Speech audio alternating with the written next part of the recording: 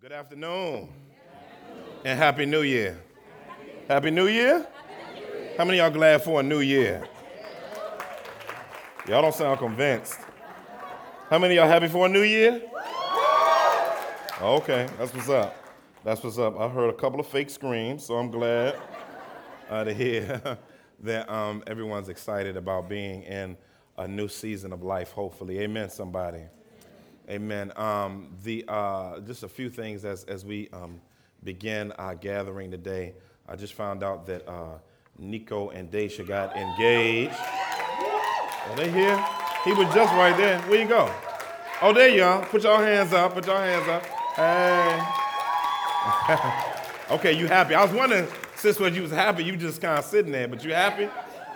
That's a good thing, right? Okay, I'm just making sure now. You know, we can have a counseling session right after this, you know. She said, okay, praise God. Simone, who was at Epiphany Philly, is now in Epiphany, came to her and Caleb. They had their child last night. 9 pounds. Woo!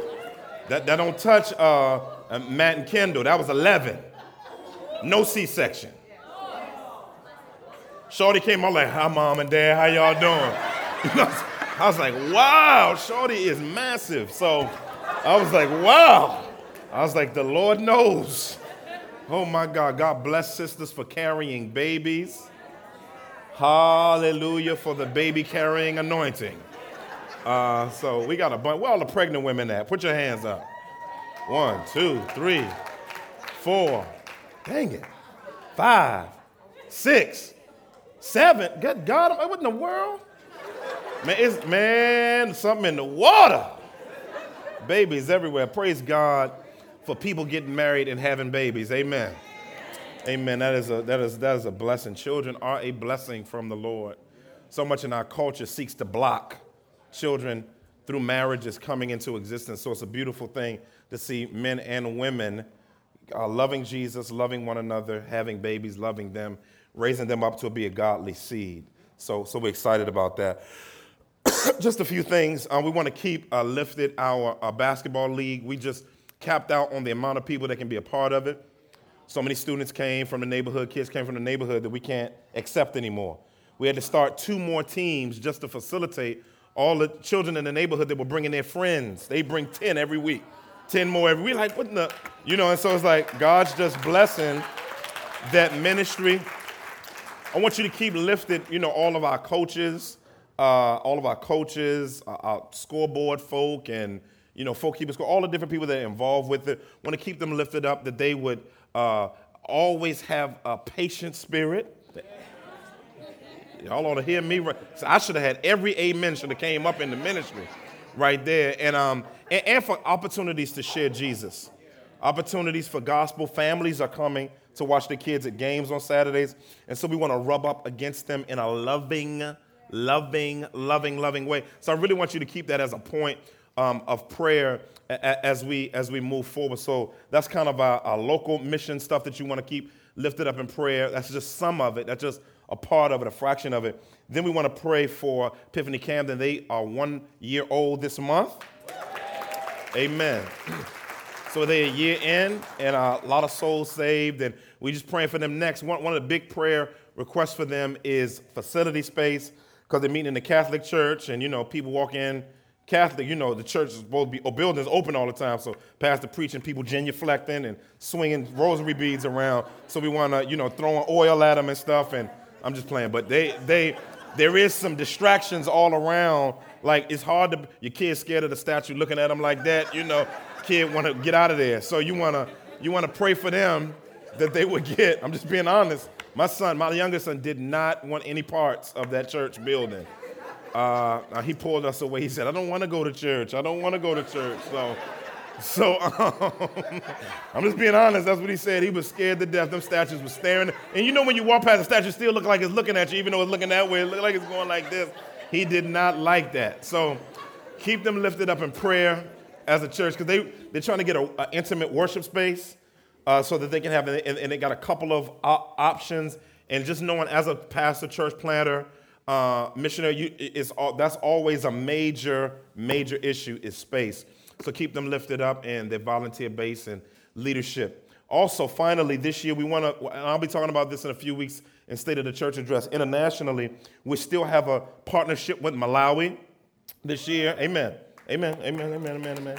And what we want to do this year is we're going to be taking up quarterly offerings, which we'll be giving you more updates on. And the offerings will specifically be for helping them build a school there. Some of the young ladies, as they're walking to school is it the 2-hour walk, Pastor Larry? 2-hour walk, and many of them get raped on the way to school. So what we want to do is we want to come alongside of our brothers and sisters in Christ in Malawi and the church there specifically, and they want to build a school that's near their village, closer to where they are, so they won't have to take that walk and be in any risk of danger, rape, and they can walk right outside the crib and go not too far and go to school. And so we want to come alongside. We're empowering the church to do that. So it's not just America coming over to take over. It's us empowering the church there to do the ministry to their own people. Amen, somebody. And so that's just a brief picture at the local, national, and international ministry of Epiphany Fellowship, where we're seeking to show off the glory of Christ. Where? Yeah, and so that, oh, Lord, that wasn't convinced. Show off the glory of Christ. And so that's very, very important. So keep these lifted up during our solemn assembly this week. As I end the message today, I'll kind of walk through some solemn assembly stuff, but I really want us to keep those particular 3 items heavy and hot and high on the prayer list for us today. Well, without any further ado, let's stand. Turn your Bible to Psalm 23. Psalm 23. We're going to be going through that psalm today. We'll start the Eve Redeemed series next month. I know the ladies, y'all like, where's that at? It's January, Pastor. So, but next month, we're going to get into it. Next month, it's going to be a wonderful time. You know that's what they was doing. And you did it. That's why you did your neck like that. All right. What is up with the sisters with the neck thing? I just want to know where that indigenously is from. I don't know. I love y'all, though. We love y'all. But the neck, I'm just saying. All right, verse 1. I'm messing with her. Verse 1. Darius, don't get on it, Darius. I was messing with her. Chapter 23, verse 1. I'll read. You continue. The Lord is my shepherd.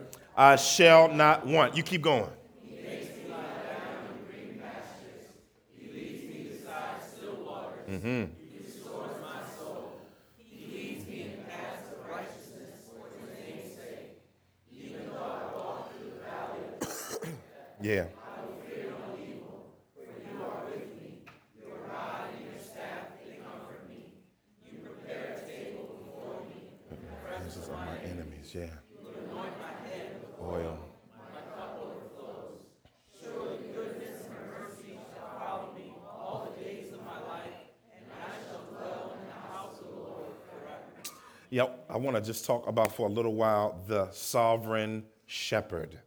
The sovereign shepherd. Father, we thank you for this opportunity to just begin to bask in this new year on you being our guide. God, I pray that today that we would get a sense of the life that you give, the directives that you give, and the clarity that you give for us to be able to walk with you through all different types of seasons of life. And so, Lord, help me to abandon my power as I preach today and send power that makes preaching easy and connects it to hearts for transformation and change and newness of life and clarity in the midst of fog. And so, Lord, in order to do that, let the words of my mouth and the meditations of my heart be acceptable in your sight. O God, our Redeemer, in whom we trust. In Jesus' mighty name. Everybody agree with that said? Amen. You may be seated. You may be seated. Psalm 23 is one of those popular verses that whether you're a believer or not, you've been acquainted with. You'll see it in cubicles at people's job. It's just something about just the sense and the solemn comfort that comes through Psalm 23. It's a very, very powerful psalm, and it's a psalm really in the category by itself because it's a psalm of comfort. Somebody say comfort. And it's a psalm that lays out the seasons of the relationship between the shepherd and the sheep. It's going to walk through really multiple seasons of life to kind of give the sheep clarity, not just about what the shepherd does for them, but who the shepherd is. See the Psalm 23 is more about the shepherd than it is about the sheep. When you walk away from Psalm 23, you should walk away with a great sense of who this great and powerful shepherd is. And as you walk through it and as you live through it and experience it, it is one of the most beautiful experiences for the shepherd to walk you through these different seasons of life. We'll see 3 particular seasons of life during this psalm. You'll see spring season, you'll see winter season, and you'll see summer season. And you'll see the reality of all 3 of those seasons, and you're going to see something different about the shepherd, but something consistent about the shepherd. And so as we go in here, we see that David, we recognize, was a shepherd at one point in time in his life where he was a functional shepherd. Shepherds were really the grimy blue-collar workers of their day.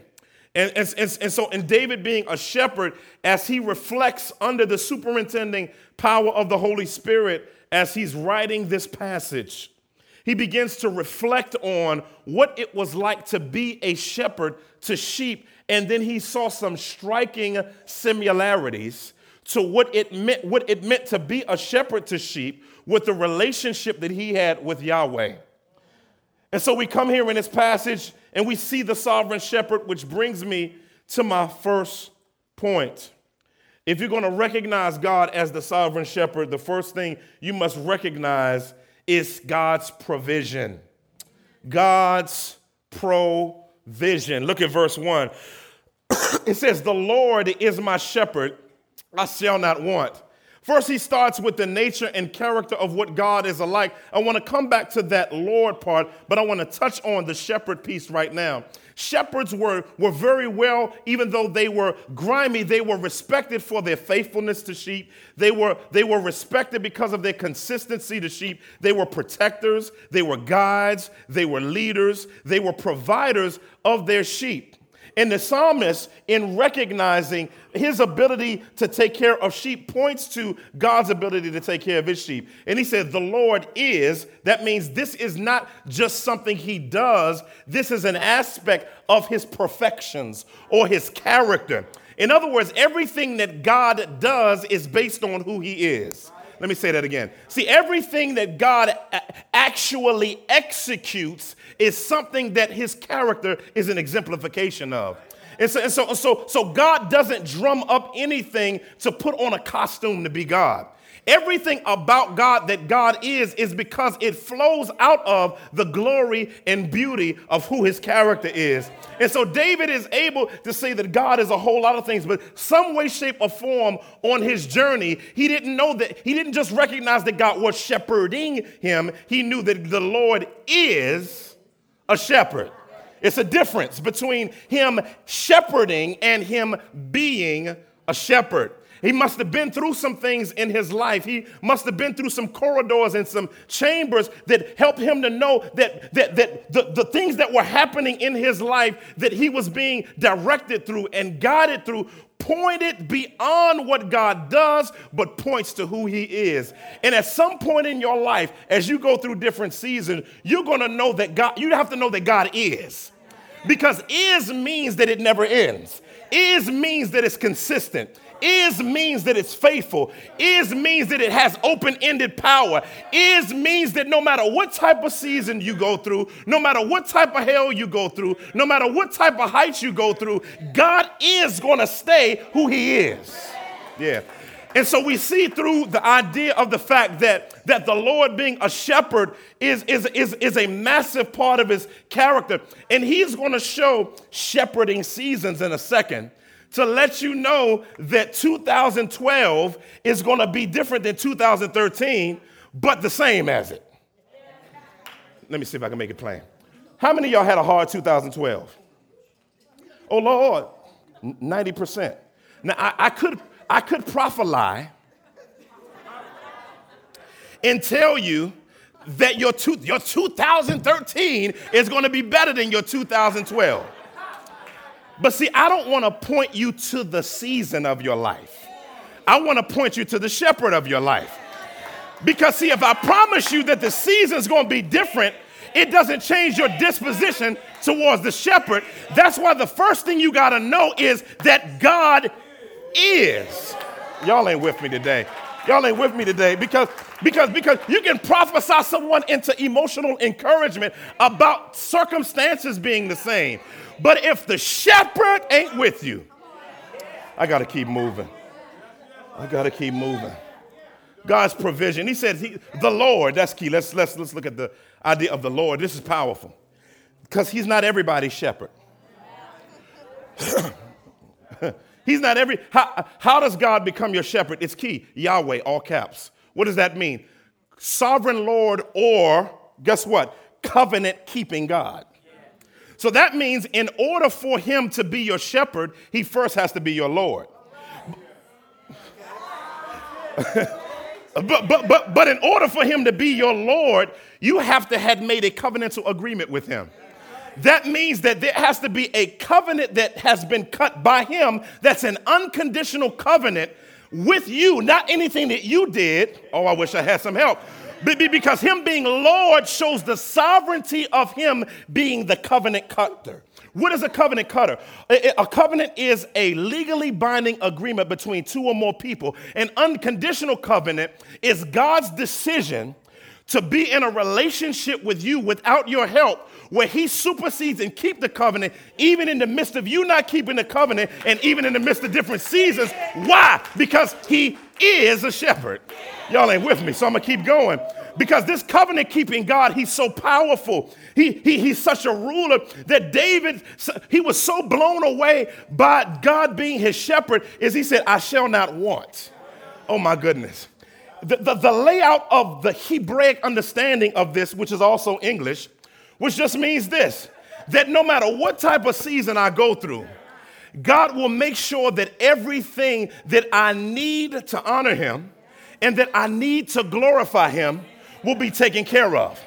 Now, the issue is if I begin to want, I'm not under the lordship of the shepherd.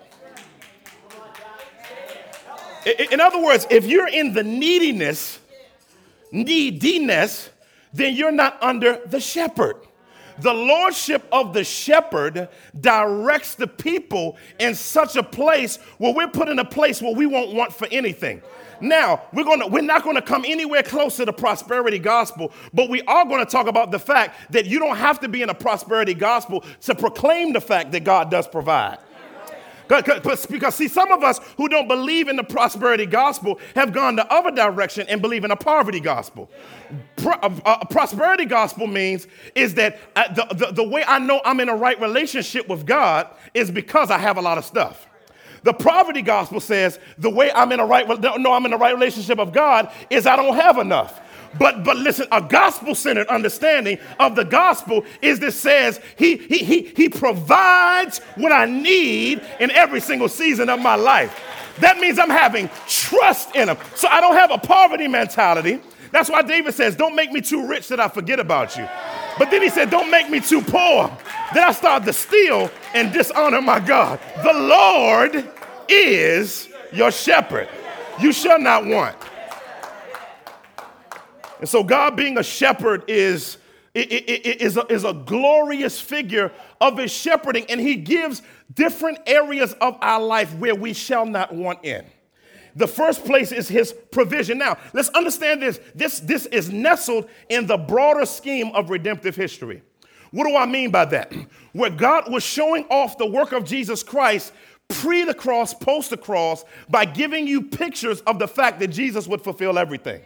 So him being the shepherd points back to an ancient figure back in Genesis 49:13, where the word shepherd first began. Then it carried over to the Exodus, where the people of God knew God as a shepherd when he brought them out of Egypt. He shepherded them through him bringing them out from slavery through boils, through gnats, through flies, through frogs, through all types of things, took them into the wilderness and took them through the seasons that David talks about here. That's normal for every believer, past, present, and future, pre and post the cross, because God is the same today, yesterday, and forevermore. Why? Because the Lord is. See? Present tense. And so he moves forward and he said, I shall not want. And then he says, he makes me. Somebody say, he makes me. I like that word. That's a good word. Hebrew, Greek, Syriac, Aramaic, it don't matter. Every now and then, God got to make your butt lie down. Y'all ain't saying nothing back to the pastor today. Listen, making you lie down every now and then, lie down means to get some rest. This is the shepherd's way of telling you your butt needs to sit down somewhere every now and then. Now, what's beautiful about this is God makes us lie down and rest to show us that he provides for us, not merely through our own effort, but through his effort. That's why he says, he makes me to lie down in green pastures. That means the shepherd leads him into places, leads the sheep into places all the time. He leads them through different terrain. Now they're in spring season right now. So he makes them lie down in green pastures. When they lay down in green pastures, what happens when they lie down in green pastures is powerful, is they begin to eat of the fruitfulness of walking in a relationship with the shepherd. That means there will be seasons of your life where God will have you lie down and rest yourself, and where you have to be made to rest yourself, and there will be plushness all around you. As a matter of fact, this idea of green pastures is a place of rest, to be fed. It's a place of abundant resources. It's also a place of comfort, and it points to God's unfailing provision for his people. Then he says, he not only says he makes me lie down in green pastures, he makes me rest, but then he calls you up and leads you beside the still waters. Now, this is a powerful term here. This idea points back to when the people of God was coming out of Egypt, and God put up a pillar of fire behind them to keep Pharaoh away from them. And then what happened is they didn't know which way to go, but all they knew is that they would be guided by their shepherd. And all of a sudden, Moses raised his staff and said, see the salvation of the Lord, and the waters parted. And what they began to do is they began to walk through tumultuous waters, but when they looked beside them, the waters were still. In other words, there are some times where God will actually have you go through some stuff, but sometimes he'll save you from some stuff.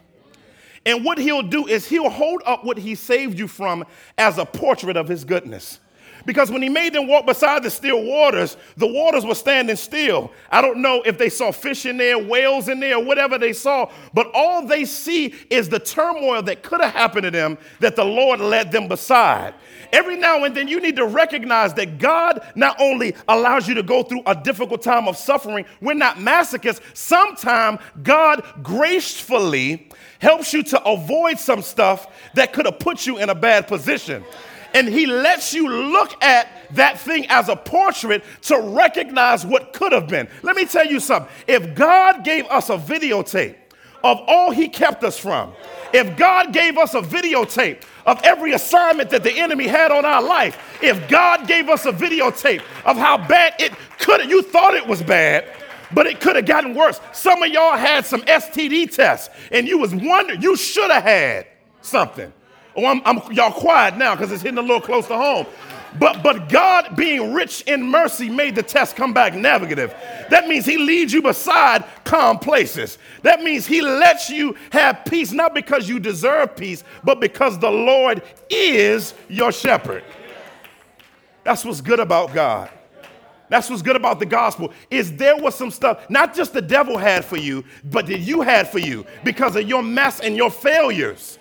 Oh, I wish I had help. See, many of y'all don't believe that you failed. You try to assign to it as a mishap or a mistake. But there's some sins in your life as the sheep of his pasture that you deserve worse than what God allowed to happen to you. That's what, and then he was so gracious that he wouldn't let you bull his wrath. That's the gospel. He wouldn't let you bear even the consequences of your sin.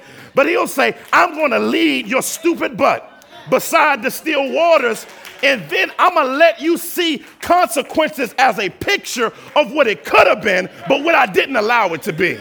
The Lord is my shepherd. Leads me beside. I like the fact that we beside him. We're not in him. Oh my God. That's a whole nother story. Leads me beside the still waters. The idea of still waters means to learn how to be content. Listen, contentment means, listen, not letting circumstance dictate your disposition towards God's goodness. Contentment means to be satisfied with God, no matter what happens. Why? Because contentment supersedes circumstances. That's why Paul was able to say, I've learned the secret of being content. Whether I'm broke or I got loot in the bank. Oh, y'all ain't talking to me. I've learned to be, see, some of y'all don't recognize that. See, we got some too many middle. See, I seen some poor people that didn't know where stuff was going to come from. I want to hear some people that remember your bills were so bad that you had a bank bill. Now, you know you broke when you got a bank bill overdrawn like a mug. Oh, y'all quiet on me still. And some people that got pink slips from everywhere. You're out of deferment and all of that with your student loans, and everything is due, but nothing is available as a resource. And God likes it when it gets like that. When it gets really, really tight in the season of provision, sometimes he'll let it get tight on purpose. He lets it get tight on purpose so that you don't put your faith in circumstances. He lets it get tight on purpose so you won't be afraid of the tight season. He lets things get tight so that you won't allow yourself to put your faith in provision. He allows it to get really, really tight so that he can show you his salvation. What do I mean by that? The people of God in the wilderness, they said, God, you done led me out here. Out in the we got gold, but we can't eat gold, God. You know what I'm saying? We riding our livestock, so we don't want to kill it. What are we going to do? And all of a sudden, it started raining. Manna was coming down from heaven. Who would have thought that clouds would open up and manna would rain instead of water? But then the dudes started getting mad because they're meat eaters. They said, we like the bread, that's good and all of that. You know, this honey wafers or whatever you got, these thin waffle thingies, right? Even though they got on the ground, they didn't stick to the dust, even though they were sticky, because God sovereignly didn't allow the dust of the earth to get on them so they wouldn't have sand in their mouth. See, God be taking care of us stupid behinds. But then all of a sudden, the dudes got their grills out because they wanted to grill, but there was nothing to grill. And so they asked God for some meat. And all of a sudden, nobody went hunting, but they woke up one morning and it was quail all out there. But then they got thirsty. I wish I had help. And what happened was they looked at a rock and they said, it's so dry out here. It's so dirty out here. It's so dusty out here that it's impossible for us to get something to drink. God, I'm thirsty. And God allowed a rock to give out resources. Listen, there are times in your life where God will not allow your degree to work. There are times in your life where your entrepreneurial grind doesn't work. There are times in your life where your connections won't work, where he says, see, you're used to coming through for yourself. But I'm going to put you in a situation where the only one that you'll be able to trust in is me. It wasn't the devil that dried up it was God himself. And listen, he loves to resource his people out of places where you weren't looking. Listen.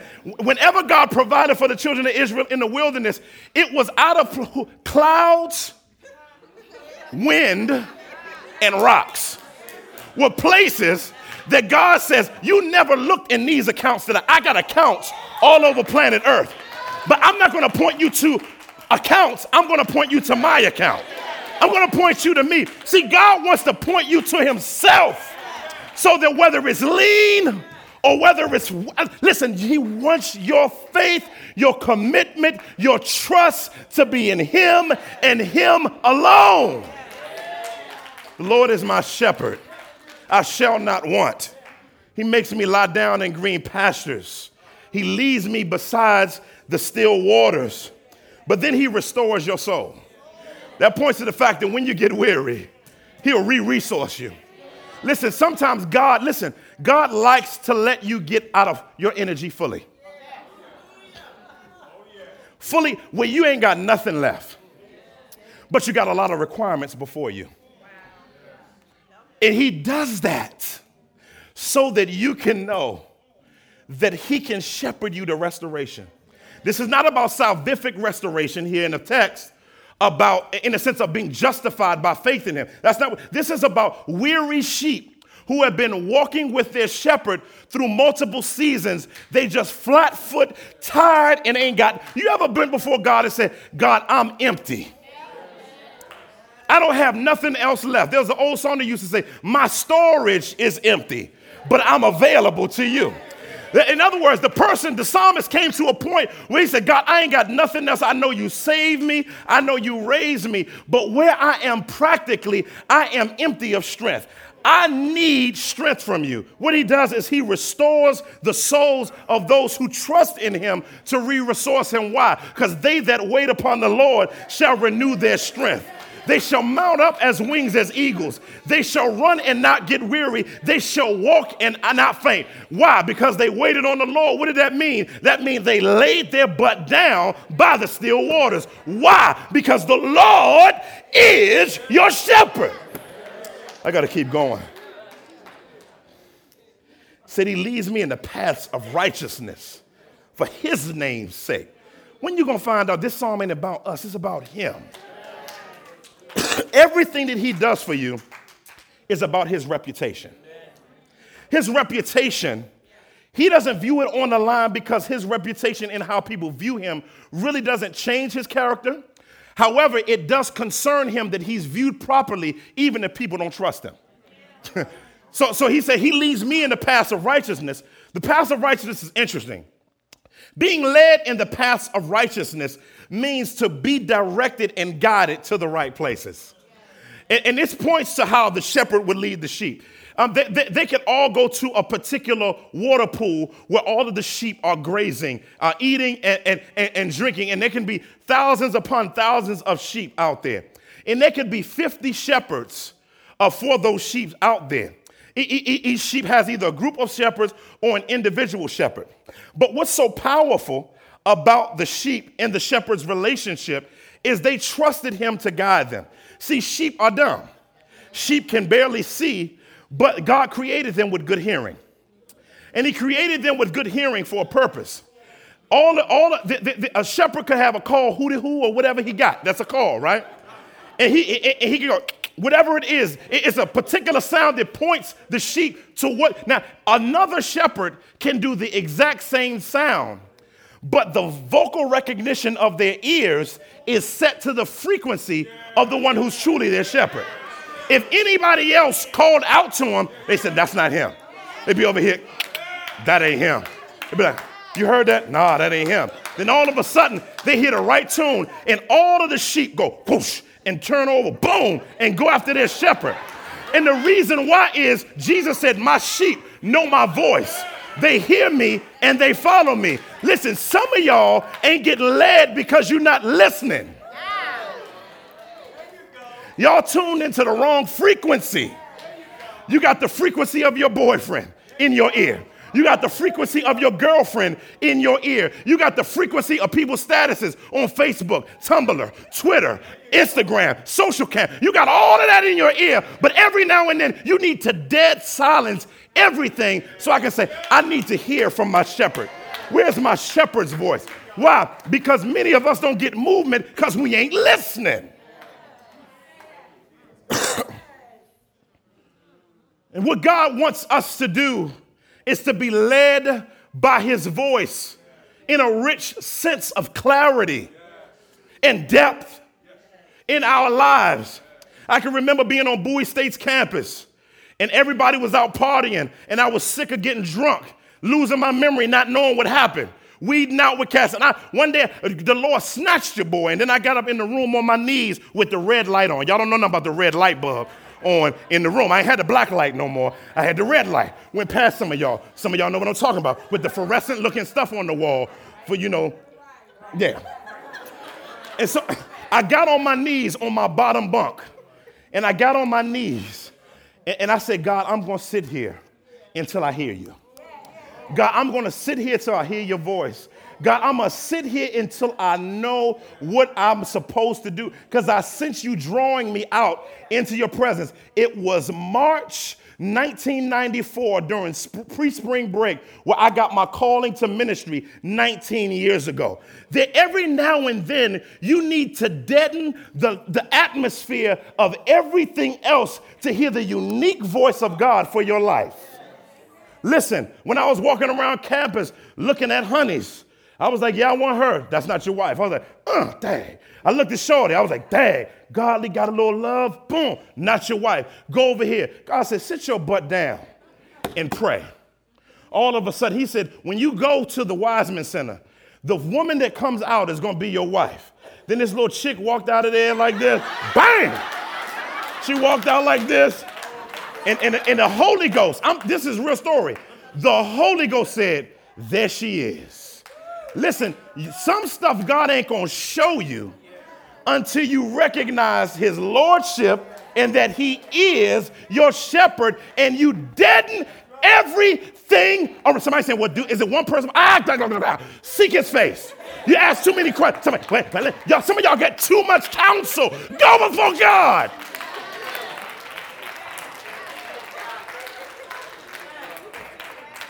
Listen, if you let him he's really good at what he does. Like he's a freaking expert. Centuries and ancient with his. Kills it for his glory. Listen, community is good, but community ain't everything. Let's not worship community. We worship the shepherd. I wish I had some help right there. So he'll lead you in the path of righteousness just to put his name on display. I got to move to the next point. That was one point. Next point. God's protection. Winter season. It says, yea, I'm King James, my bad. Even though I walk. So you got them King James memorization. Y'all know what I'm talking about. But that don't do sound good in the King James version, though. He said, even though I walk through the valley. Now, this is when God dries up the green pastures. The water freezes over. And he takes you to rocky places. And what's interesting is right now is it gets real dark. It gets dark a little quicker. That means at 4 o'clock, the sun is going down. By 5 o'clock, it looks like nighttime. So now night lasts from 4 p.m. to 6 a.m. And now the sheep are used to sunlight to 8:30, 9 o'clock. But now it's getting darker a little earlier, but they're still walking with their shepherd. See, the season changed, but the shepherd's still there. So what happens is all of a sudden hyenas and wolves and all different types of things, they can hear in the echoes of the mountains at night. And so the sheep would get real scared in the valley because of the fact that they can hear the enemy coming after them. But when the shepherd would stand up amidst the sheep while they're shivering, because the text says, thy rod and thy staff, they comfort me. See, the rod was in one hand, the staff was in another hand. Both of them comforted, but they had two different purposes. One is to defend, and one is to discipline and comfort. Wish I had some help. See, listen, whenever a wolf came by and they were shivering in fear, the shepherd would hit the wolf. They'd be like, that was close. And then another wolf comes from this side. Boom, that was close. A coyote comes from this side. This is mighty close things in your life that God is protecting you from. Y'all ain't gonna shout on that part. But anyway, there's some things that came near you but didn't get to you because the Lord is your shepherd. And what happened is he uses his rod to hit away that which he doesn't want to bother you. He uses his rod to hit away that which tries to destroy you. But then, even when there's nothing around, Sometimes because you're so used to being under fire from the enemy, you still shiver. That's what the sheep would do. And so he took his staff, which is can be translated scepter, and what he would do is every now and then the sheep wouldn't know that the shepherd was present. And they would get so scared that he would nudge them with his staff to say, I'm here. Every now and then, God will let you know over and over and over and over and over, no matter what you feel, no matter what you think, no matter how dark it gets, God neatly nudges his sheep to let him know that he will never leave us nor forsake us. Some of you have been bamboozled into thinking that he's gone. But right now, I'm saying under his voice, he's nudging you to let you know that even though you don't like your circumstances, he's still with you in the circumstance. How do I know that? Because it says, I will fear no evil. Why? Because thou art with me. Listen, God being with you is more than the world against you. Him being with you is more than the world against you. And so him as the protector is the most powerful part of what it means for him to be a shepherd. And what I like about this is even though I walk through, don't miss that. See, you're only going through what you're going through. Did you get that? You're only going through. So that means that God doesn't let you pitch your tent in the valley, but you just go through the valley. And so that means no matter how dark it gets, there's always going to be miniature lights at the end of the tunnel.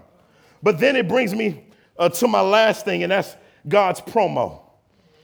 God's promo. It says, you prepare a table before me in the presence of my enemies. Now I used to think exegetically and background-wise that this means that God puts you at the table with your enemies to eat with them.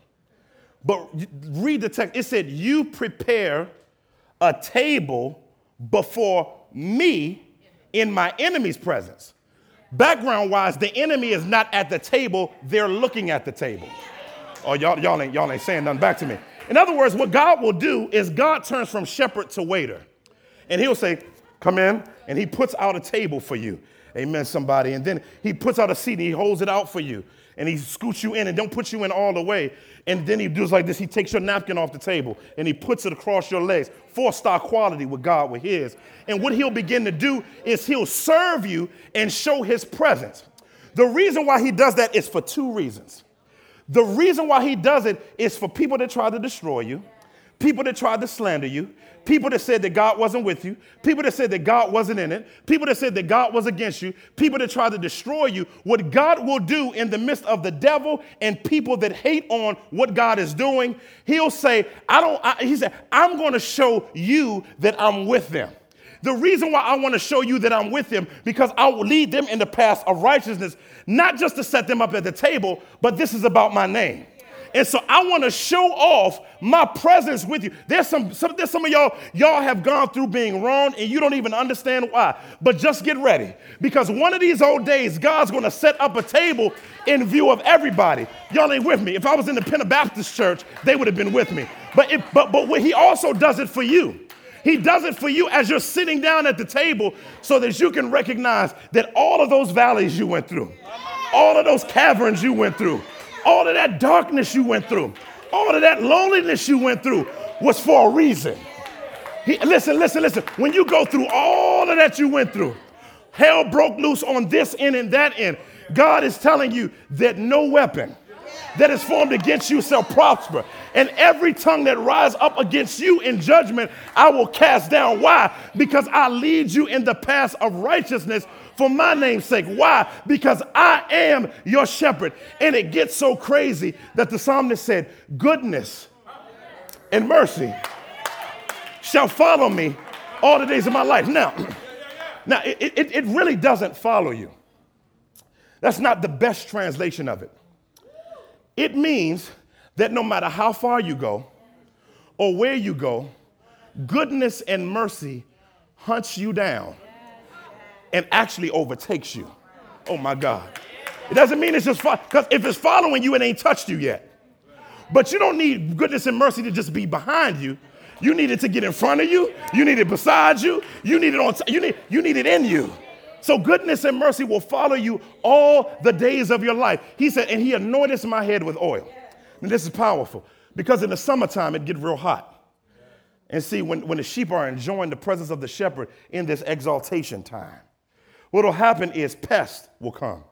And all these pests will get in their nose and bore into their brain and do all this stuff, and sheep will hit their head. So what the shepherd would do is he would take an oil mixture in the midst of the hot sun and in the midst of a dry season. And what he'd do is he'd pour the oil on the sheep's head and then put it all up in their nose so that when the pests came, they'd run off because the shepherd puts the oil on the sheep to keep the enemies away. Y'all ain't hear that. The oil is on the sheep to keep the enemy away. Somebody gonna get it on the way home. The oil is on the sheep to keep the enemies away. Listen, God puts oil on you. He puts the anointing of his presence on you to deflect anything that would attempt to destroy you. But there's only one way that this happened through the ultimate covenant in the Bible is the way Jesus did something that's phenomenal. It says that the true shepherd lays down his life for the sheep. That's John 10. Jesus lays down his life for the sheep, points to the fact that the ultimate price is paid by the shepherd to make sure that the sheep become sheep of the shepherd. What's beautiful about Christ is he fully fulfills this passage. He fully fulfills what it means for the Lord to be our shepherd. He did it so powerfully that he came from being our eternal shepherd in eternity and he took on an additional nature. And he came on the planet Earth and he lived the life that we can never live and died the death that we can never die in order to earn the right to point to the fact that he's the true shepherd. Based on Ezekiel 34, God said, I will raise up a shepherd like me. And this shepherd won't be like the other shepherds who take from you, who don't feed you, who don't love you, but I'll be the ultimate shepherd to take ultimate care of you. And Jesus Christ is the ultimate shepherd that opens up the reality of what? He says, goodness and mercy shall follow me all the days of my life. And guess what he said? He said, and I shall dwell in the house of the Lord forever. What does that point to? That means that there's a point. He's not saying he's going to be in the temple all the time. It's not what he's saying. But what he's saying is that there's going to come a point on your journey as you go through all of these seasons and you get used to the fact that the shepherd is always there. Amen. When you get used to it, you begin to say, I'm going to live in the reality of your presence all the time. I'm not going to get your presence because we're in covenant. I already have your presence. I just need to realize that your presence is here. I don't know who I'm talking to today, but God is not giving you a better 2013. He's giving you a better sense of his presence in 2013. Because listen, the seasons are never going to change. There's going to be high times and there's going to be low times. But the only thing that stays the same is the goodness of God. Rain comes, thunderstorms come. But everything in your life changes, but God himself remains the same. I don't know who I'm talking to today, but some of y'all are letting seasons dictate your heart's position. And what God is saying to you today is, I want you to allow my presence in Christ to supersede everything in your life. It's going to get lean. I'm going to prophesy something to you today. It's going to get lean for some of y'all this year. Some of y'all going to get sick this year. Some of y'all going to have some broken relationships this year. You're going to go through a whole bunch of hell and challenges. But I can promise you this, he'll be there. Some of y'all are going to get financial blessings. Some of y'all are going to get new jobs. Some of y'all are going to get married. Some of y'all are going to get new opportunities. But the issue is the goodness of the Lord stays the same. And since his goodness stays the same, your disposition towards him must remain the same. And when it gets difficult, I'm closing. When it gets difficult and the spirit of heaviness come on you, you put on the garment of praise. Oh my goodness. What does the garment of praise do? And I'm closing. The garment of praise. See, I ain't got a lot of praisers at Epiphany Fellowship because y'all are conservative theologian listener types. But see, for people who theologically understand the whole counsel, they know that when you don't sense his presence, you say, let me shake off the spirit of heaviness right now, and I'm going to put on the garment of praise. And what the garment of praise does is it's the disposition of the believer's soul that says, I'm going to praise God even though I don't feel him. I'm going to bless his name even though I don't sense his presence. Situations and circumstances don't reflect where I want them to be, but I'm going to praise myself into the place where my soul magnifies the Lord.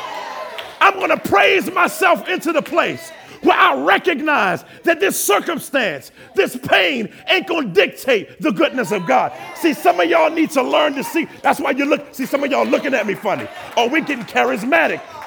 What's happening to the church? It's becoming a true church. Because the true worshipers of God will worship him in spirit and in truth. Now, you can sit on it all you want, but your sitting on it doesn't change his goodness. But I wish I had about 50 people, yeah, we're changing, that are going to say this morning that no matter what happens to me, whether I'm up, whether I'm down, whether I'm surrounded, all around, he's good, he's good, he's good, and his mercy endures forever. I praise him in the nighttime. I praise him in the daytime. I praise him in the evening. I praise him in the afternoon because he's the same yesterday, today, and forevermore. The Lord is. The Lord is. The Lord is your shepherd. Don't want today. Don't need today because he's everything that you can ever desire and everything that you'd hope to be. And so this year, don't waste your time letting your circumstances make you think that God has abandoned you.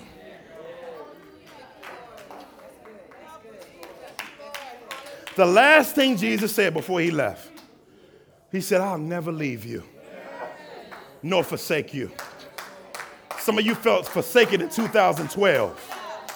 But God says, I'm going to teach you at the beginning of the year that when you praise me, it makes you realize that I'm not gone. Because where do we get that from? Ephesians 5:18 through 20. Whenever your spirit is low on sensing the fullness of the Spirit, we admonish one another in psalms and hymns and spiritual psalms. And what happens is the Spirit fills us, not as a glass, but we submit to his control. When you submit to his control, you can see the shepherd more clearly. You can hear the voice of the shepherd more clearly. You can walk in the path of righteousness more clearly. You can recognize that you won't want more clearly. Why? Because the Lord is your shepherd. I'm going to say it again. The Lord is your shepherd. Get it this year. Get it today. That he is determined. He's determined that for his name's sake, that he's for you. Somebody hurting needs to know that. He's for you. Even though right now you're not for him, he's for you. And he's waiting with outstretched arms to shepherd you throughout life circumstances. One of the things I love about this song is they went from rocky terrain to dry terrain to cold terrain to plush terrain. And the shepherd was the one that guided them through each season of life. Father, maybe there's someone today who doesn't know Jesus as their shepherd. Maybe there's someone here that does not recognize you as their shepherd, haven't trusted Jesus Christ as Savior. God, you're waiting with outstretched arms, God, to guide and lead and to protect throughout all the seasons of life. So the beautiful thing about it is that Christ came to bridge the gap by dying on the cross for the sheep. He says he lays down his life for the sheep. And maybe you're here today and you don't recognize the fact that you're a sinner separated from God. A sinner means that you missed the mark of God's his perfect, not just plan, but his perfect standard. The Bible says all of sin that falls short of the glory of God. That means that all of us have been separated from God through Adam, no relationship. But Christ came to be God's rightness, to make us right with God. The way he did it is God requires a blood sacrifice. Life for life, death for death. And what he does is when Jesus Christ died on the cross, he put all the sins of the sheep on him, past, present, and future. And Christ died on the cross for the sheep and was raised up from the grave for the sheep and becomes their shepherd when they repent of their sin and turn towards his sacrifice on the cross for their sin. Maybe you're here today and you need to put your confidence, not baptism doesn't save you. If you got baptized at 12, that doesn't count. If you don't know Jesus Christ as Savior, that doesn't matter. Coming to church, being in the choir, being an acolyte, helping the old, none of that saves you. Christ's death and Christ alone on the cross turns those who are not his into his. That's the gospel.